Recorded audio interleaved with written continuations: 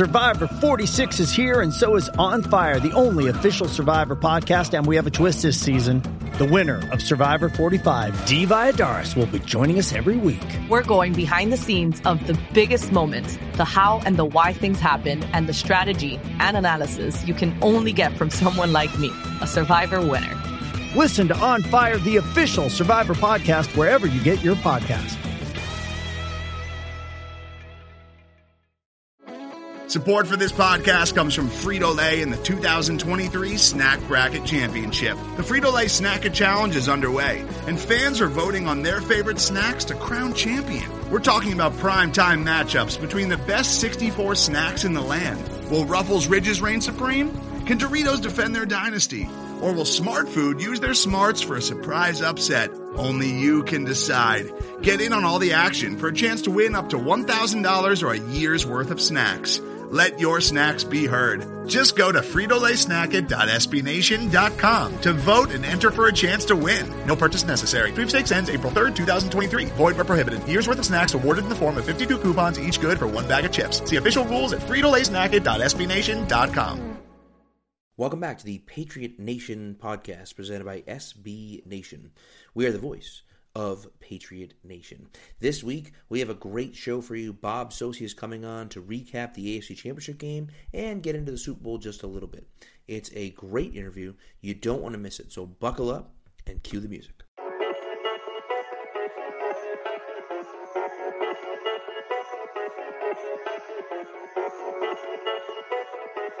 Stack receivers, two to the right. Russell Wilson extends the hands. He has Wilson, quick throw, and it's good. Intercepted! Intercepted by Malcolm Butler! Butler has it at the one! Malcolm Butler stepped in front of the throw! And the Patriots have possession with 20 seconds to go!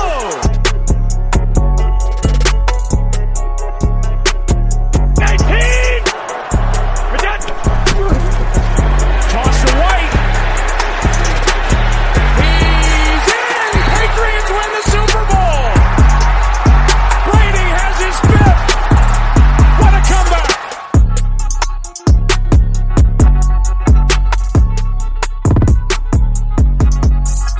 All right, welcome back to the Patriot Nation podcast. As I said, I am Pat Lane here with my host, with my other host, Ryan Spagnoli. Spags, how you doing, sir? I'm doing well. Finally catching up on some sleep. I didn't get to bed that night till about 1 o'clock because I had so much adrenaline. But what a game, man. I mean, after the Atlanta game, that was the best football game I'd ever watched. And, left me speechless, the whole game. It was amazing. Just brought so much joy to me, being a Patriot fan. And everyone can say, hey, you've been there 9 straight years. You're supposed to expect this. But with the way the year went and how that game went, it was shocking. It was almost like that comeback win against Atlanta. It was unbelievable. It was unreal. It was an unbelievable game, and really, you're right. I mean, it's other than the Atlanta game, might be one of the best games I've ever watched. It was back and forth, haymaker after haymaker, especially in the fourth quarter, and you're just sitting there on the edge of your seat. Even with the Patriots up 14-0, you're sitting there saying, "This isn't enough." You know it's not enough. The Chiefs are too explosive, and they had the ball for 20 minutes and scored 31 points. I mean, that's disgusting. I mean, they're that good on offense. And so it was, it was unbelievable. And thank God it was Martin Luther King Day on Monday because I didn't get to sleep until super late either. So I got to sleep in a little bit, which was nice. But it was a heck of a win. And this week, to talk about that win and to talk about, the Super Bowl coming up next weekend, we have the voice of the Patriots, Bob Socci, is going to join us with a nice interview. Super, super nice guy. One of the nicest guys you'll ever meet, and has come on our show. He was actually on my Weekend Warrior show, and I kind of saw him here and there. Actually, when I went to the Sony Michel event, I kind of reconnected with him there. He was the host of that event. Saw him, kind of reconnected, and he's like, "Oh, sure, he'd love to come on." So. He was nice enough to give us his time, and it's a really, really fun interview. A lot of insight and some interesting background on Bob too that you'll hear. So it's really fun, and take a listen. Here's Bob. All right, we're going to welcome onto the show the voice of the AFC champion New England Patriots. Another fantastic call this weekend in Kansas City. Bob Socci. How you doing, Bob? I'm doing great, Pat. Good to be with you and Ryan tonight, and thanks so much. It's hard to believe now, third AFC championship in a row and a fourth in the last 5 years for us, and for Brady and Belichick, of course. This is number 9? Aren't you lucky? Another trip to the Super Bowl you get out of this. Like you say, you're the luckiest guy in the world. Yeah, in fact, I think I said after the broadcast that Zoe and I were the luckiest announcers in the big leagues, and we don't always remember that. It's easy to take it for granted and, to get caught up. It's all relative. When you're trying to get to this point in your minor league baseball or college sports, you start complaining and say, well, the guys in the NFL or the major leagues or the NHL, they don't have to worry about this stuff. And then you start to climb the ladder, and as you move higher and higher in the business, you start complaining really about the same things you did when you're younger. But then when you take a step back and you realize how good you have it, you realize what a schmuck you've been all this time when you've complained. So I try to keep that in mind and just not take it for granted and really appreciate every moment of it. Guys, we say it all the time, don't we? That, one of these days, this is going to end. I mean, the Patriots aren't going to continue to go to the AFC Championship game year after year after year and get to the Super Bowl. If not every year, then 2 out of 3 or 3 out of 4 as they've done. So it's That's crazy. I mean, well, you got hired in 2013, and they've been there since 2011. So even before you came here, they've been playing in the AFC Championship game every year, and obviously haven't made the Super Bowl every single season. But I mean, it's unbelievable to I think it's what they've been in 5 of the last 7 Super Bowls. It's just like that's just foolish. I mean, it's like the fact that they just keep going is remarkable. And one thing I just wanted to chat with you about, just for you quickly, because I mentioned you got hired in 2013. You came from Navy. Did you know Belichick? And did you interview with Belichick? Number one, I was curious. And did you know Belichick before you came up here? I don't know if the team had anything to do with you getting hired. If it was just the sports hub or if the team had to do with it. I know Bill, obviously, his father coached at Navy forever. He's a big Navy guy. I didn't know if you had any sort of relationship with him before you came up here. No, I did not have any relationship with Bill Belichick at all. I knew Steve from his time. The coincided with mine.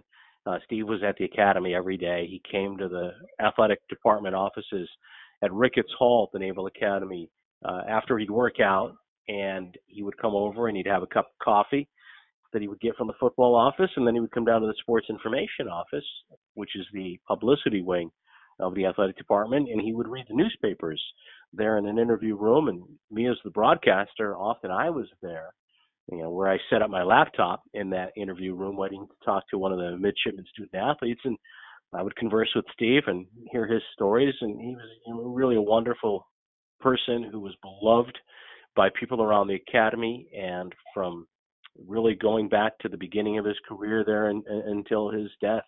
I believe it was in 2005, if not mistaken. Or maybe it was 2006. He passed away in November of that fall. In fact, it was on the night after watching Navy play Temple and win a football game. He touched the lives of a lot of people and was so well respected. But I did not have any contact with Bill other than the day he came to Annapolis. And actually, Steve passed away in 2005, and I think Bill came in 2006 to donate their book collection, their football book collection, to the Naval Academy. And I was part of a scrum of reporters that asked questions. But that was it. And the Sports Hub conducted the search and hired me. And I believe that only after they had informed the Patriots who their top choice was, did Jonathan Kraft or Robert Kraft, have knowledge of who I was and how I sounded. And, Mark Hanna and Mike Thomas made that call from the Sports Hub. Mark is now, ironically enough, over at WEI after the radio merger of CBS Radio and Entercom. But I'm forever indebted to them, and, certainly thankful that my experience at Navy, maybe didn't help necessarily for me to be able to call the Patriots per se, despite that Belichick connection. But it certainly prepared me in a lot of ways for the experience that was to come. It was a really special time, 16 years, some really bad times really for the team on the field, but rewarding nonetheless, and then a really remarkable run under Paul Johnson and eventually Kenny Niumatalolo there.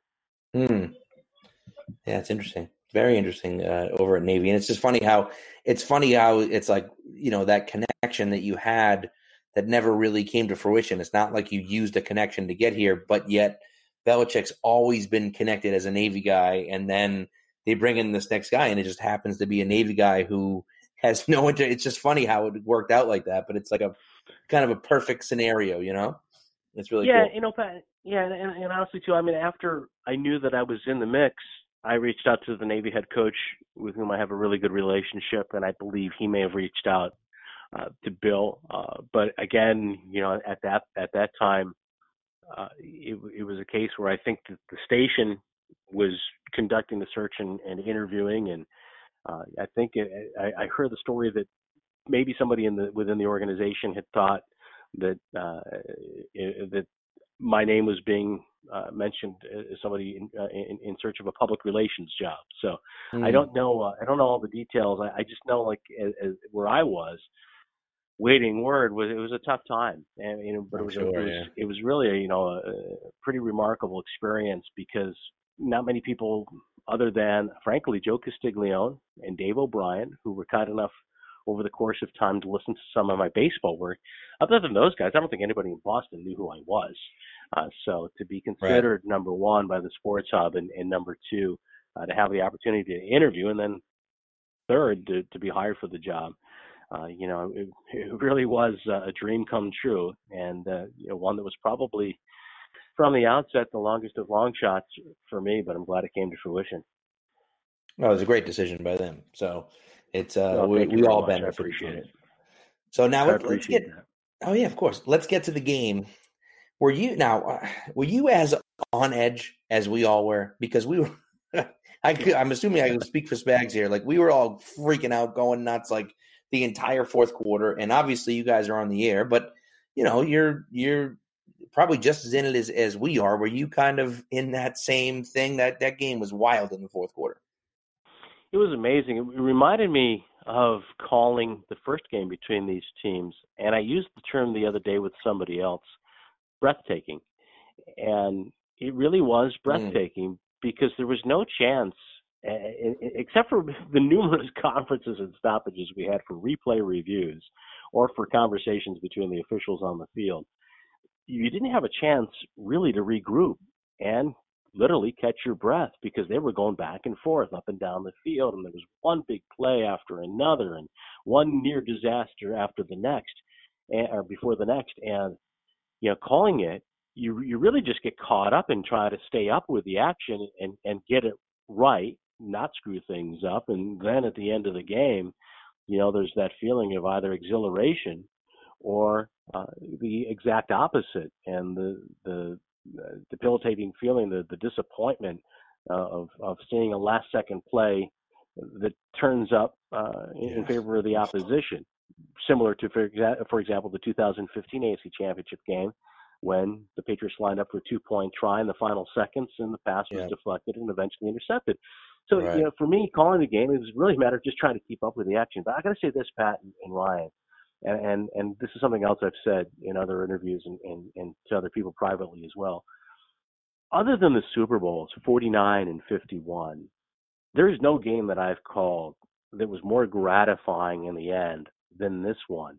And as much as I love calling games at Gillette Stadium, there's nothing like the roar of the home crowd when you call a touchdown for your team. But to go to Kansas City, one, in the elements, the cold temperature, the crowd, and usually when the Patriots travel, there's a fair number, if not a large number, of Patriot fans. Not the case in Kansas City. Almost the entire stadium was clad in red. And the fans there have waited so long to have that opportunity. The stadium opened in '72. The Chiefs had never hosted an AFC Championship game at Arrowhead. And they finally got their turn. And you have the two quarterbacks, the standard bearer for all these years, the all-time great, against this transcendent young talent with, the arm and kind of the unorthodox approach similar to Brett Favre that Mahomes has, a real captivating style of play. But there was that. There was the rematch after the 43-40 final, a game that was hard to top. and these teams found a way to do it. And then the Patriots, of course, win it in overtime. And I think you saw what the jubilation the players had, the joy that they showed immediately after that game. I don't know if we witnessed that, honestly, after any of the Super Bowls that I've called. Certainly we didn't last year, but the 2 Super Bowls the Patriots won, or any of the other AFC Championship games, to win on the road, and especially all the questions that they faced all year long, and especially late in the season. It was really special, very fulfilling. Mm. Yeah, it's interesting you say that too, because I was going to ask you a lot about the game and everything too, and it's just funny how it played out. Even after that first half, I didn't feel super comfortable, because obviously the game in New England earlier there, Pat, we talked about it earlier this week. The Chiefs have scored, I think it was 62 points in the second half of both games. So right there, I knew. And it's good to see the team know, because when you watch them mic'd up, Edelman was kind of like, hey, it's not over, after the first half. And, you've obviously seen Tom Brady at his absolute best, especially over these last couple of years where he's just seemingly got better. What did you notice anything in particular that you haven't seen this year from Brady as the game got on? Because like his career in that game, he got better and better as the game got on. Was there a point in time where you were like, here he goes again? Yeah, you think about the third down conversions, 14 of 19 on third down. What in particular that drive in overtime to convert on 3 3rd and 10s. Yeah. Incredible. And that was vintage Brady. Absolutely. Incredible. Without question. And obviously the offensive line deserves tremendous credit. The receivers as well. I mean, it was really the study of resilience too with Edelman after the interception through his hands following the muff punt that wasn't on replay review. He went from the position of being a guy that could have been the GOAT, lowercase g, after that interception allowed the Chiefs the opportunity to score, to being, along with the GOAT, uppercase, capital G, one of the heroes for the Patriots. And to me, that kind of embodies what this team has exemplified all these years, and for Brady as well. The comeback, the coolness under pressure. And you talked about the score at halftime being 14-0, and we were lamenting in the booth the interception from the 1-yard line. And we've seen that before. Jeremy Lane in Super Bowl 49, the interception on the Patriots were on the verge of scoring there. But, the interception, the pick six by Robert Alford in Super Bowl 51. But he has this remarkable ability to compartmentalize, put it behind him, and then to continue, as he's done throughout his career, 50-plus times, regular season, postseason, to lead his team and to be at his best in the most critical moments. And he was certainly Sunday against the Chiefs. And I can't say that I've seen him better than on that drive, honestly. He made some throws on Sunday during the game, like the throw to Philip Dorsett, the throw to Gronk late in regulation down the sideline over Eric Berry, just phenomenal. And, for the people that saw slippage in his play late in the year and predicted the imminent demise sooner rather than later, I think Tom Brady showed that, they were again off the mark.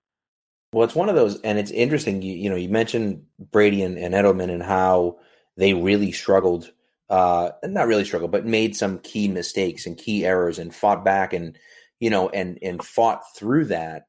And that's something that, I don't want to look forward to next week just yet, but Todd Gurley struggled with that last week. He dropped a few passes, dropped one that ended up being an interception. They got benched. I mean, we're talking about one of the best players in the league gets benched because he can't get his head right. And, the Patriots just keep fighting through all of those mistakes. And, Edelman makes that awful mistake. And then after that, all the Patriots do is have 3 drives and score 3 touchdowns. And so it's like, it doesn't matter. They just keep going. And Edelman was a big part of, the last 2 out of those 3 drives. And so, even though they make those mistakes, they keep coming back from them, and it doesn't affect them and doesn't phase them moving forward. And that's such a huge component to what they've done. Like you said, it's amazing the mental toughness of this team. No question about it, Pat. And it's one of the things that a lot of people wondered about, and frankly myself at times, when you lose 5 games on the road, or to flip it, when you talk about the Patriots and what they had to say about the Chargers, for example. The Chargers were 9-0 outside of Los Angeles County before their divisional playoff loss to the Pats in Foxborough. And we heard the Patriots praising the Chargers all week long and talking about their mental toughness because they were so good away from home. Well, I think it was fair to say what's the difference between the Patriots at home this year and the Patriots on the road this year, or the Patriots this year compared to past seasons. Right. And I think a lot of people wondered, is it a case of mental toughness? And I think ultimately what they have shown us is that they're not just physically tough, and this is a physically tough football team. They're mentally tough too, like you say. And again, that's right. The study of the Patriots within a game, but also I think for so many of those players over the course of their careers. And Bob, it's truly amazing what they've done for so long. And I remember after last year's Super Bowl, I mean, the Giants ones were really tough, especially the first one. But I was pretty young then. I don't know how old. I think I was 10 or 11. I'm obviously 21 now. So last year's was really the one that stung a lot. And I remember, seeing all the stuff that came out, the Wickersham piece and all this, unpatriot-like stuff going on. And I remember sitting back and thinking, and Pat, we talked about it too. I was like, there is no way they get back to another one. It's too late in both of their careers. I didn't think they could pull it together, and especially how the regular season went. And kind of my two-part question is, how surprised are you that they are at this point? And how much is this the last one we're going to see them? Because it seems every year, the past three, it's like, this might be the last one. This might be the last one. No, this might be. You know what I mean? It's amazing. Well, I will tell you this, Ryan. From week 16, when they beat the Bills to this point, I'm not surprised.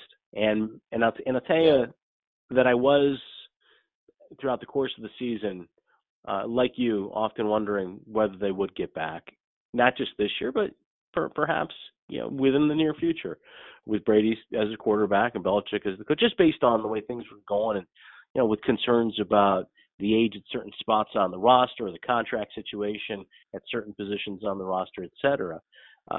Especially after they lost to the Dolphins and the Steelers in back-to-back weeks, in the fashion in which they lost those games, very uncharacteristic in comparison to what we've seen over the course of these last 18 years.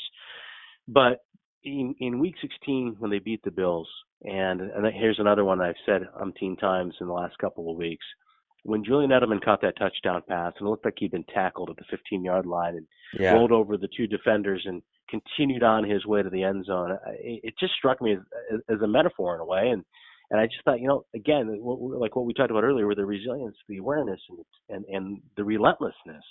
And I thought, you know what? Don't ever count these guys out. Don't bet against them.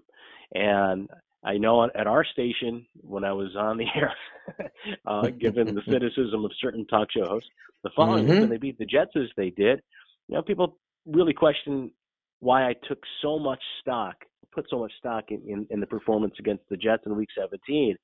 But there were things that I saw that I really thought were encouraging.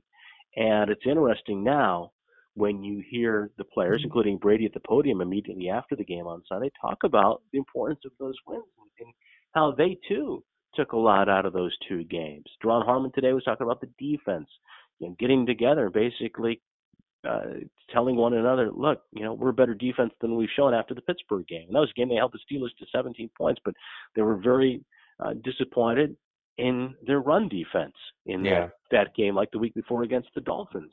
And so they recommitted. And I just think that with the case of Brady, as long as he's on the field, and over the course of the next 2-3 years, however long he plays, I wouldn't count him out. I wouldn't rule out another championship run, certainly next year or the year after that, as long as he continues to play at a high level. It's amazing to me to think that they lost Danny Amendola, Brandon Cooks, Deion Lewis, three huge figures, that Rob Gronkowski struggled through the kind of season he did, that Julian Edelman was suspended for the first quarter of the season. They brought Josh Gordon in. He was a productive player. And then, of course, he left the team. And yet here they are coming off a 37-point performance in the AFC Championship game after scoring 41 against a good team in the divisional round. It's crazy. I mean, it's amazing. And it's funny because as the Patriots, like, it's so typical Patriots where you're ready to count them out. You're ready to say, they're done. this team's not good anymore, like Trent Dilfer said in 2014, and all of a sudden I was the only one that predicted them last week, Pat. I said it. I said it last week. They were going to win. I picked against the Patriots last week. I just on the road, I was like, man, I just did. And but not to get you off topic, Pat, but I listened to it today because I was like, I think I got the score right. I said 31-26. So I was close with the points, and I said if the Patriots come out and pound the rock and control the clock early in the game, I'm not the only one who said that, but I was happy with myself. Put it that way. Pretty good. It's pretty good. So I mean, it's one of those things. Like I feel like, they've done this multiple times now, where you look at it and you say, man, like they just don't have it this year, or they're just not there. And then something clicks, and all of a sudden you're like, oh my God, the team that played, and I know the Jets and the Bills, they played well in those two games, but the team that played 2 weeks ago against LA, that's a different team than we saw all year long, I think. That was a totally different team, and I'm watching them like, what is happening here? They were totally different, and they were fantastic, and they played very similar last weekend against Kansas City, and if they play like that again, the Rams don't have a chance. Not if they play like that. And both of you too. Pat, we've talked about it for weeks. You knew Andy Reid's, was going to choke and make a bad decision in that game at some point, and he did it from the start of the coin flip. Why he ever gave the Patriots the ball and deferred the ball to start the game is mind-boggling to me. The Patriots went down because they lost the opening coin toss, correct? They did. The Chiefs won it and deferred, yes. And deferred, exactly. So that was the dumbest thing I remember seeing that. Like, what is he doing? You're letting a young quarterback sit on the bench and let Tom Brady go out there and get going, and he goes and puts together an 8-minute drive that caps off with a touchdown. Mahomes doesn't see the ball till 7 minutes when it's, almost single digits out. I thought that was the dumbest thing. I know it's like you screw up. The Patriots always want the ball at the start of the half, but it's like, what are you doing? Ryan, I got to say that I kind of take exception to that a little bit, and I understand why people have said it based on the way the Patriots were able to drive downfield and score. But I think a couple of things. One, the Patriots, the Patriots had the ball first in the first game between these teams, and remember they failed on a fourth down conversion in Foxborough.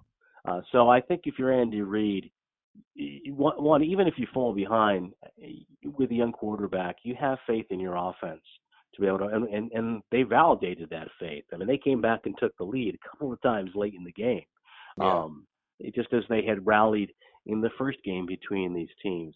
So I think it was, in a lot of ways, less important for the Chiefs to have that first possession than it was for the Patriots. If the Patriots had faltered on that first drive and not driven downfield, and James White made I think it was James White who made a terrific catch on that first drive to help prolong it. And you think about, had the Chiefs gotten a stop, well, then the Patriots, who knows if they're able to bounce back from that, if the Chiefs start with a lead plus the possession going into half and the possession coming out of half. And fortunately for the Patriots, they were able to take advantage of that opportunity and consume a lot of time and drive downfield. And they scored right before the end of the first half. And then they come out in the second half and, they give up a lightning quick strike for Kansas City, and it's a completely different game. So I think it's easy. I think that's a decision that's easier. And I know it was criticized by some in the moment, but I just didn't have as much of a problem with it at home as other people did, especially given the firepower the Chiefs offense possesses and their ability to come back, which they showed. And as far as Andy Reid's coaching goes in that game, I thought he made adjustments in the second half that certainly reflected somebody who was more than a guy that can coach according to the script. A lot of people were saying over the course of the last couple of weeks, survive the script. Well, Andy Reid and his team outscored the Patriots 21-0 in the fourth quarter last year in the regular season opener. They certainly were a different team in the second half of this year's game with that young quarterback. And they were a different team in the second half of the AFC Championship, like in October. So I think that he's often criticized for time management with good reason. I was going to say, he didn't make a mistake there. I think it's easy to pile on. And again, I understand, and you're not alone. You had a lot of company, and a lot of people felt that way right at the outset. But I think that I can see his reasoning for not taking the kickoff to start the game. All right. Well, I mean, a lot of people would say, I would tend to agree with them that he might be the second best coach in the NFL. I mean, it's. Oh, I think it's hard to argue with the body of his work. I mean, we're talking about a guy that went to the playoffs however many, 9 times in 14 years in Philadelphia, had 5 NFC championships, and has done such a tremendous job with the Chiefs. But we'll see. I think they have a feel too that at home with their defense showing improvement, and I didn't put as much stock in that performance against Indianapolis as other people did around the country. No. Yeah. But I think the Chiefs had to feel like they were an improved defensive team and they could get a stop early in that game and take control themselves. So I think for them, it was also an opportunity maybe to thwart what New England typically likes to do by electing to defer and take the kickoff to start the second half rather than the first. Yeah, no, that's a good point. So let's move on to next week, or not even, I guess, not. You know what I mean? The Super Bowl. Now, obviously, we want the Patriots to win. I'm not going to make you choose because if you're gonna choose the Patriots, so that's kind of a moot point. So, what do the Patriots need to do to beat the Rams? Or what do you think they need to do to beat the Rams? When they play them in the Super Bowl. Well, I haven't really dived into it too much, frankly. Just getting a chance really to try to catch up on the Rams over the course of the last day and a half or so, and we'll spend a lot more time tomorrow doing that in preparation before we leave. But I think the obvious, from an offensive standpoint, they've got to be able to protect Brady from Sue, more Donald on the interior, and then those edge guys. And I don't know if we've paid enough attention to the edge players for the Rams. When you think about Fowler had a key play, of course, in overtime against the Saints. He was the guy who came up with the strip sack in the regular season game between the Pats and Jacksonville this year, just when it looked like the Patriots might have a chance to get back into that game. But then at the other defensive end spot,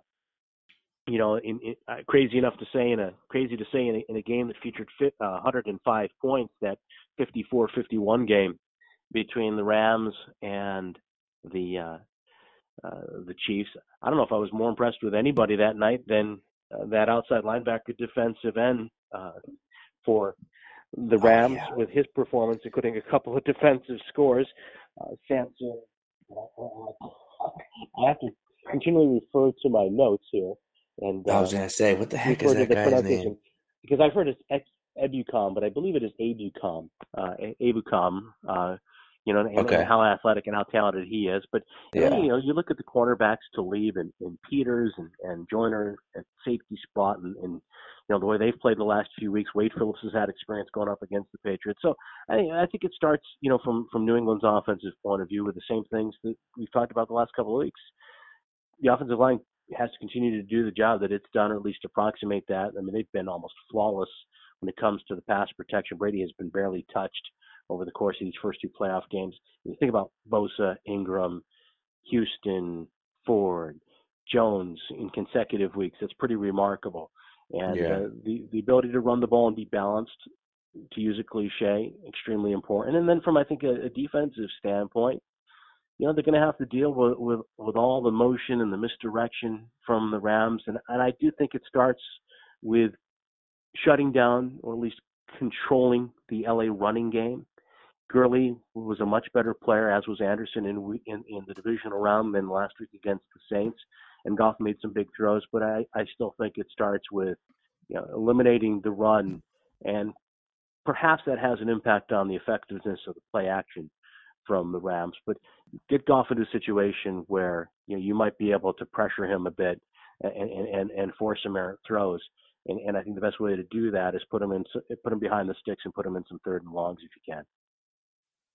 That's a great point. I mean, and Goff, I think you hit on his pressure.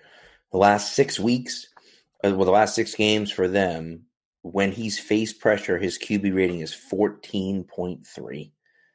And his, they measure like accuracy. The accuracy of his throws when he's under pressure is 25%. So if you get pressure in his face, it's huge. Yeah, but he made some big throws. I was really impressed with a couple of throws he made in the game. One of them was while being hit, I think, late in the first half, and he completed it, I believe, to Higbee. And then there was another one right before the game-winning kick where he was able to unload the ball before taking a hit. So he showed some things in the game against the Saints. Interestingly, that's probably the best game of his rookie career too. Was a game against the Saints before the Rams came here. But he made some plays in that game under those circumstances. That crowd was deafening in the Superdome, and they didn't have a running game at all. And I was impressed with his play in the final 2 minutes of the first half, and then of course the final 2 minutes of regulation and overtime as well. But again, I think that he's a guy that the Patriots will try to confuse at times defensively, but a lot of it comes down to, again, trying, I think, to minimize the effects of all that misdirection, and don't give C.J. Anderson one of those cutback runs the way we saw him enjoy success when he was a little bit leaner and maybe a little bit faster as a Denver Bronco a few years ago. Yeah, and kind of getting into the game too, now that you're on it, obviously Gurley hasn't seen much of the field the past 2 weeks. We don't know why. It's got to be because of an injury. He was riding the bike on the sidelines last game, in between series and stuff like that. But when you kind of get into the matchups, I didn't think we expected to see that much Keon Crossan this week. Jonathan Jones did a phenomenal job, obviously, with a little bit of safety help with Devin McCourty on Tyreek Hill. We kind of get into, they kind of get some similar guys on offense. They got Brandon Cooks, who obviously they know. It's kind of interesting, and I don't know if you guys want to go ahead and kind of give your take on it, but who they're going to match up as far as, cornerbacks on the wide receivers. They got Cooks and Robert Woods, and obviously Gurley's a factor in that passing game too. Who do we see, Stephon Gilmore on come, a couple weeks from now? Yeah, and I think that Gilmore's had experience, obviously, practicing against Cooks and Woods from his time with the Patriots and Bills, respectively. I would think that Gilmore might be the better matchup for Cooks, and then they try to pair, one of the other cornerbacks with Woods, who I think is really a pain in the you-know-what and has been against the Patriots. He's a good player. I've always had a lot of respect for his game as a Buffalo Bill and now for the Rams. And I thought it was interesting when Troy Aikman said during the divisional round that he's one of the most, if not the most complete receiver in the league in terms of all the things he does well. And he's not exceptional per se in any one thing in comparison to some of the other elite receivers in the league, but he does everything extremely well. And I think he's a guy that will be a focal point for the Patriots. And, with Cooks and his speed, it seems a little more pronounced than Woods. Again, I think, and also Gilmore's ability to be physical with him. And I think that'll be a key too, the way Gilmore plays. But we'll see. It's funny, we played this game last week, and who would have ever thought that Keon Crossan would be out there as many snaps as he played, or that John Jones would be the guy along with Devin McCourty who would, or Malcolm Butler would be benched in the Super Bowl. Absolutely, Ryan. It's never fascinating. Know. And it's true too, right. because I thought Brandon Cooks did a good job here. I thought he kind of struggled a little bit. Maybe with some gaining some separation, didn't really, it seemed at times he wasn't good in one-on-one balls and kind of, didn't make those great catches that we see Edelman and Hogan do. But, he can hurt you in so many ways with his speed. So, but I definitely think, lining up with him and obviously trading him away because, they weren't going to be able to afford them. Patriots definitely know some ins and outs on him. I think that can help them to their advantage, kind of maybe take him away, know his weaknesses and kind of know how to expose him and take him out of the game. Well, I certainly think that there is definitely a benefit to having had that experience. And, you evaluate a player based on the way he performs for you. And you also know, speaking of the coaches, and you also know as a defender individually, having gone against a guy in practice, what it's like to line up against him. And, even though he's being used differently by the Rams and has had a great year for the Rams, and I agree with you, I think he's a very productive player for the Patriots and certainly left a lot of numbers that had to be overcome with his departure through trade. But he's a guy that I think the Patriots will have a good beat on. He's certainly flourished in that system in LA, but again, this is a case where the Patriots have had a lot of experience going up against him. I say that, of course, knowing as well that the Saints did too, and he burned the Saints for a huge catch in that game as well. So we'll find out, obviously, a week from Sunday. Yeah. No, it's a good point. And so I want to switch to the other side of the ball and just talk just really briefly about another former Patriot. That's Aqib Talib. And I don't know what they're going to do for sure. If I was the defensive coordinator for the Rams, I would probably be putting Talib on Gronk one-on-one. He's done it before. He did it with Jimmy Graham. He did it with, I think it was Charles Clay. He did it with another tight end. So the Patriots did that a decent amount with him. If I was the Rams, I might think about doing that. Talib is physical enough, I think, to do it. Now, I mean, it's going to be difficult for anyone to take one-on-one, take Gronk one-on-one as we saw with Eric Berry last week. But to me, that's what I would try to do. And then, put Marcus Peters on Edelman and say, beat us with somebody else. But, that should be an interesting kind of chess match there, I think. Yeah, they've gone to more zone coverage late in the year.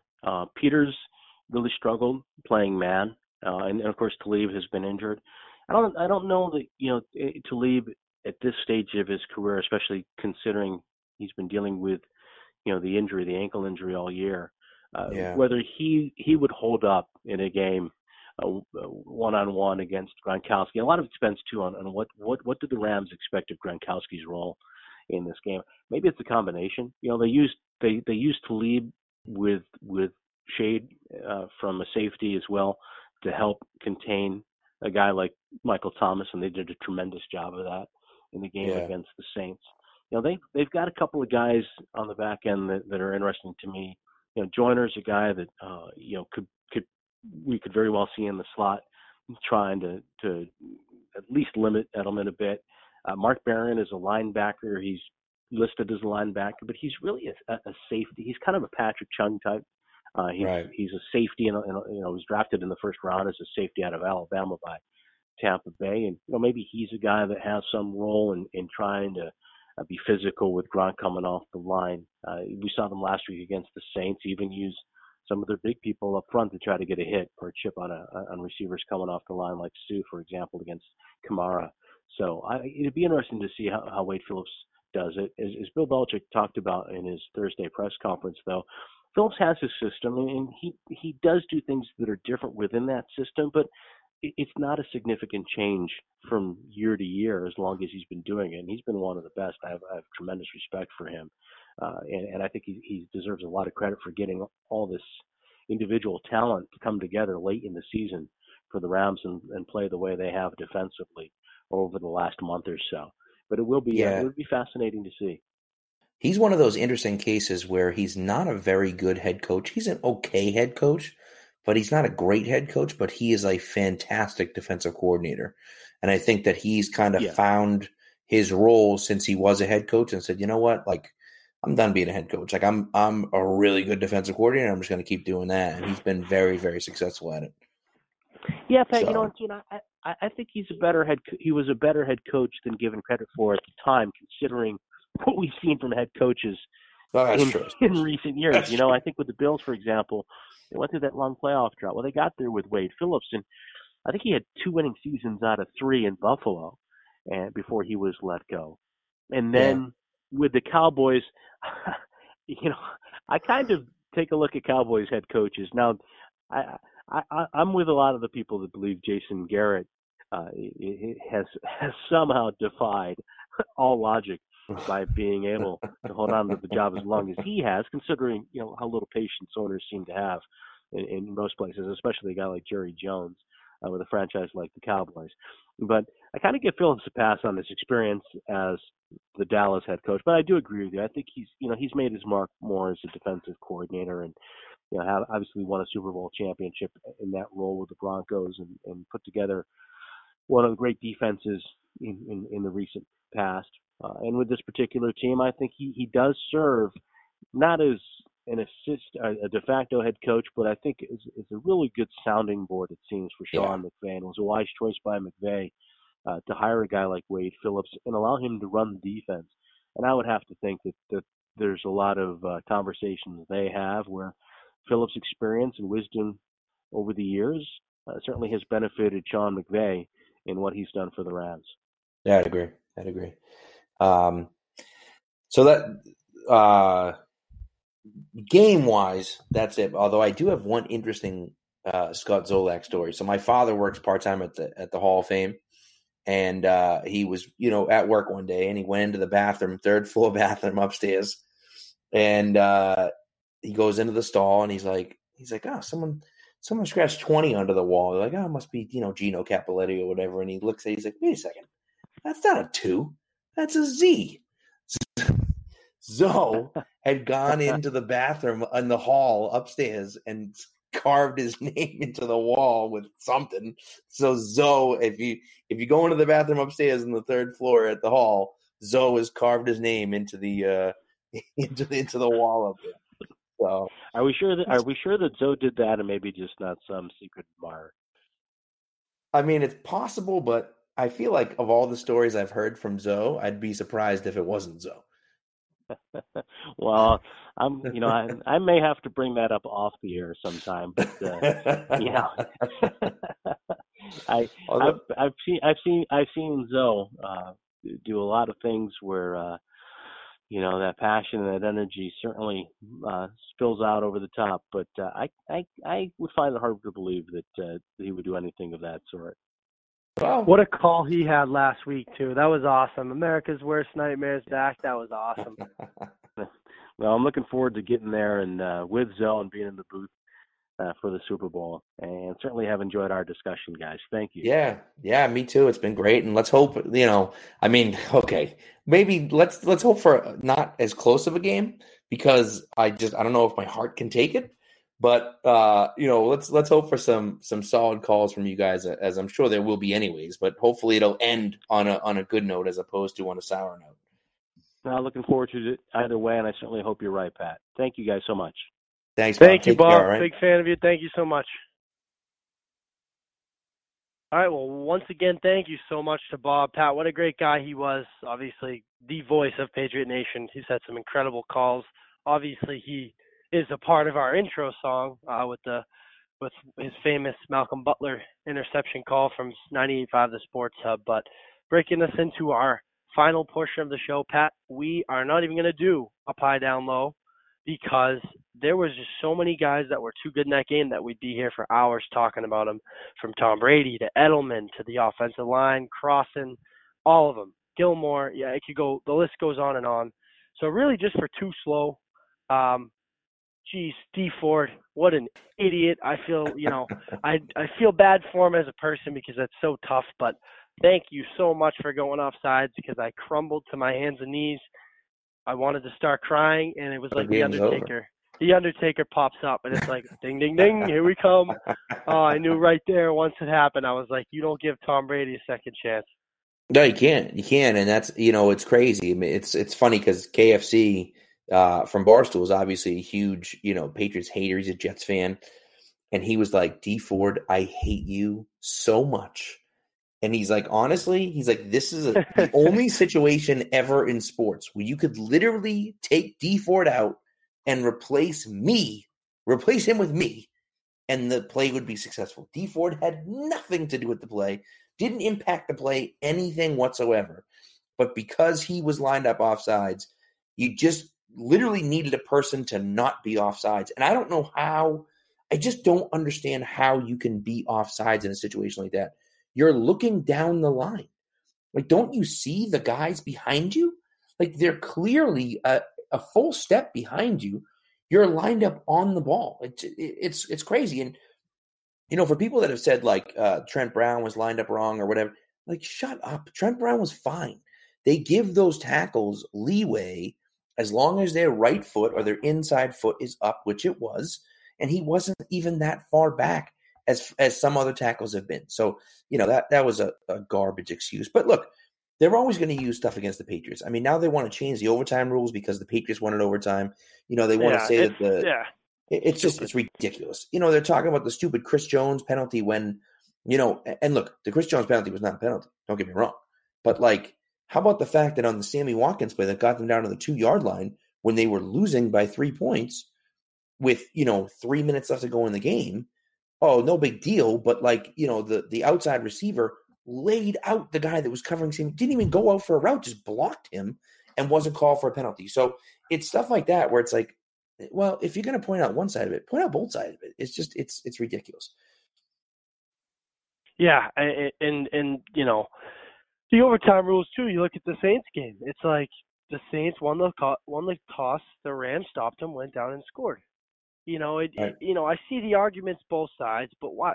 Just because the Patriots won, you want to change it? It's ridiculous, and it'll never get old. And keep the hate coming because it only brings out the best in them. Obviously, you saw Edelman screaming, "You're too old," so they're hearing the noise. Yeah. Keep it coming, baby. Keep it coming for 2 more weeks. Let it loose. Let it rip. I love it. 100%, man. And they've been kind of feeding into that, and it's been great. And you can see how mad that they are. And now they have something to prove.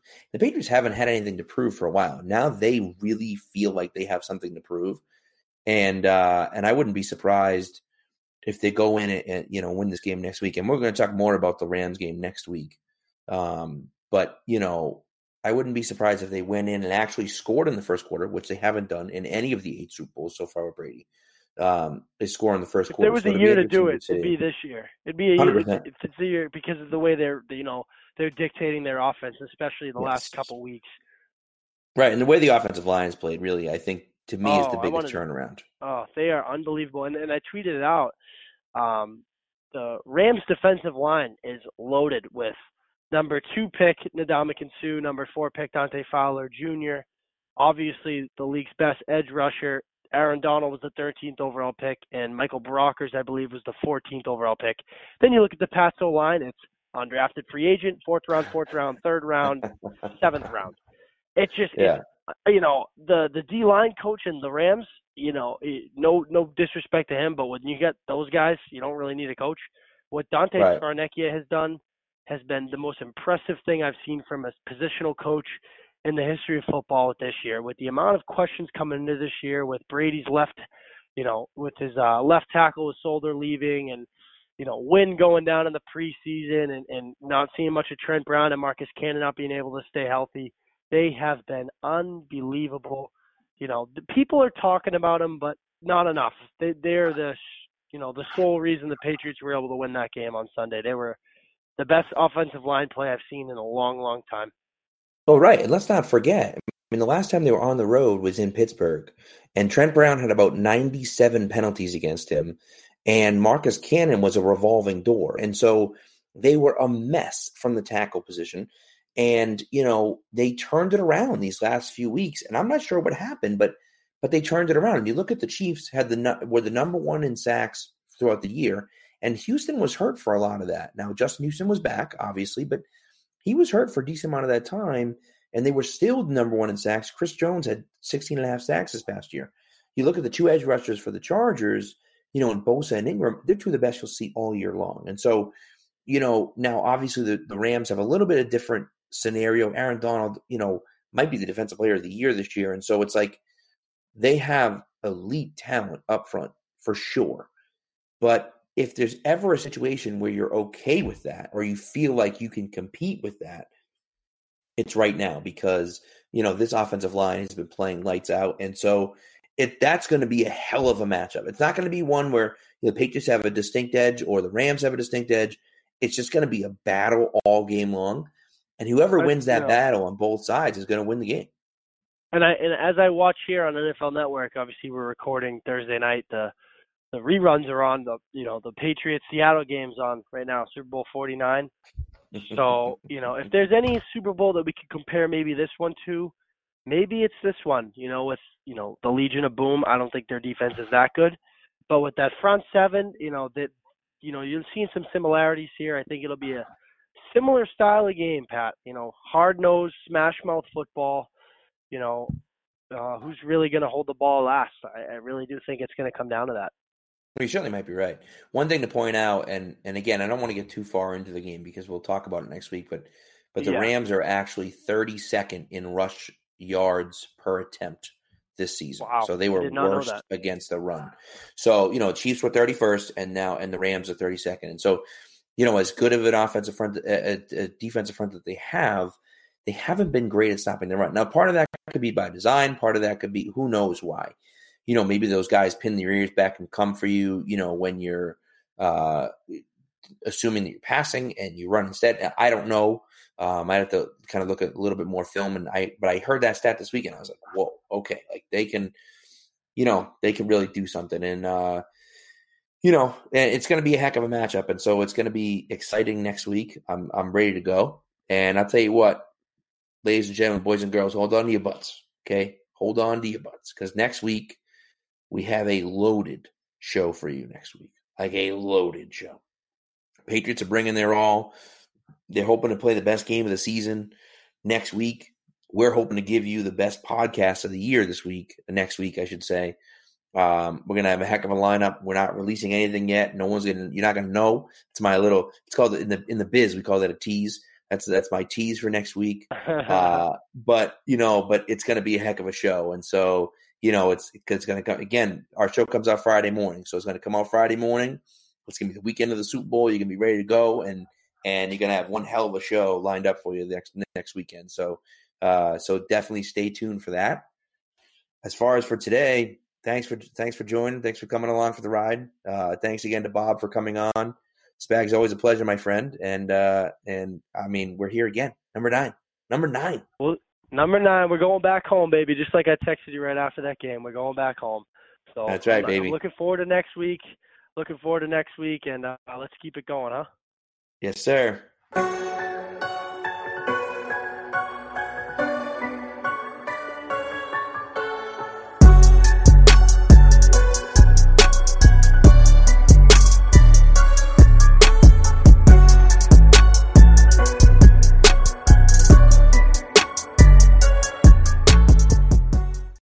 Today's episode is brought to you by Cars.com. With over 2 million vehicles and 50,000 more added every day, Cars.com will match you with the perfect car for you, your budget, your life, your style. And if you're ready to say goodbye to your current car, Cars.com will get you an instant offer to cash it in. Just start by entering your license plate and get matched with a local dealer who will write you the check.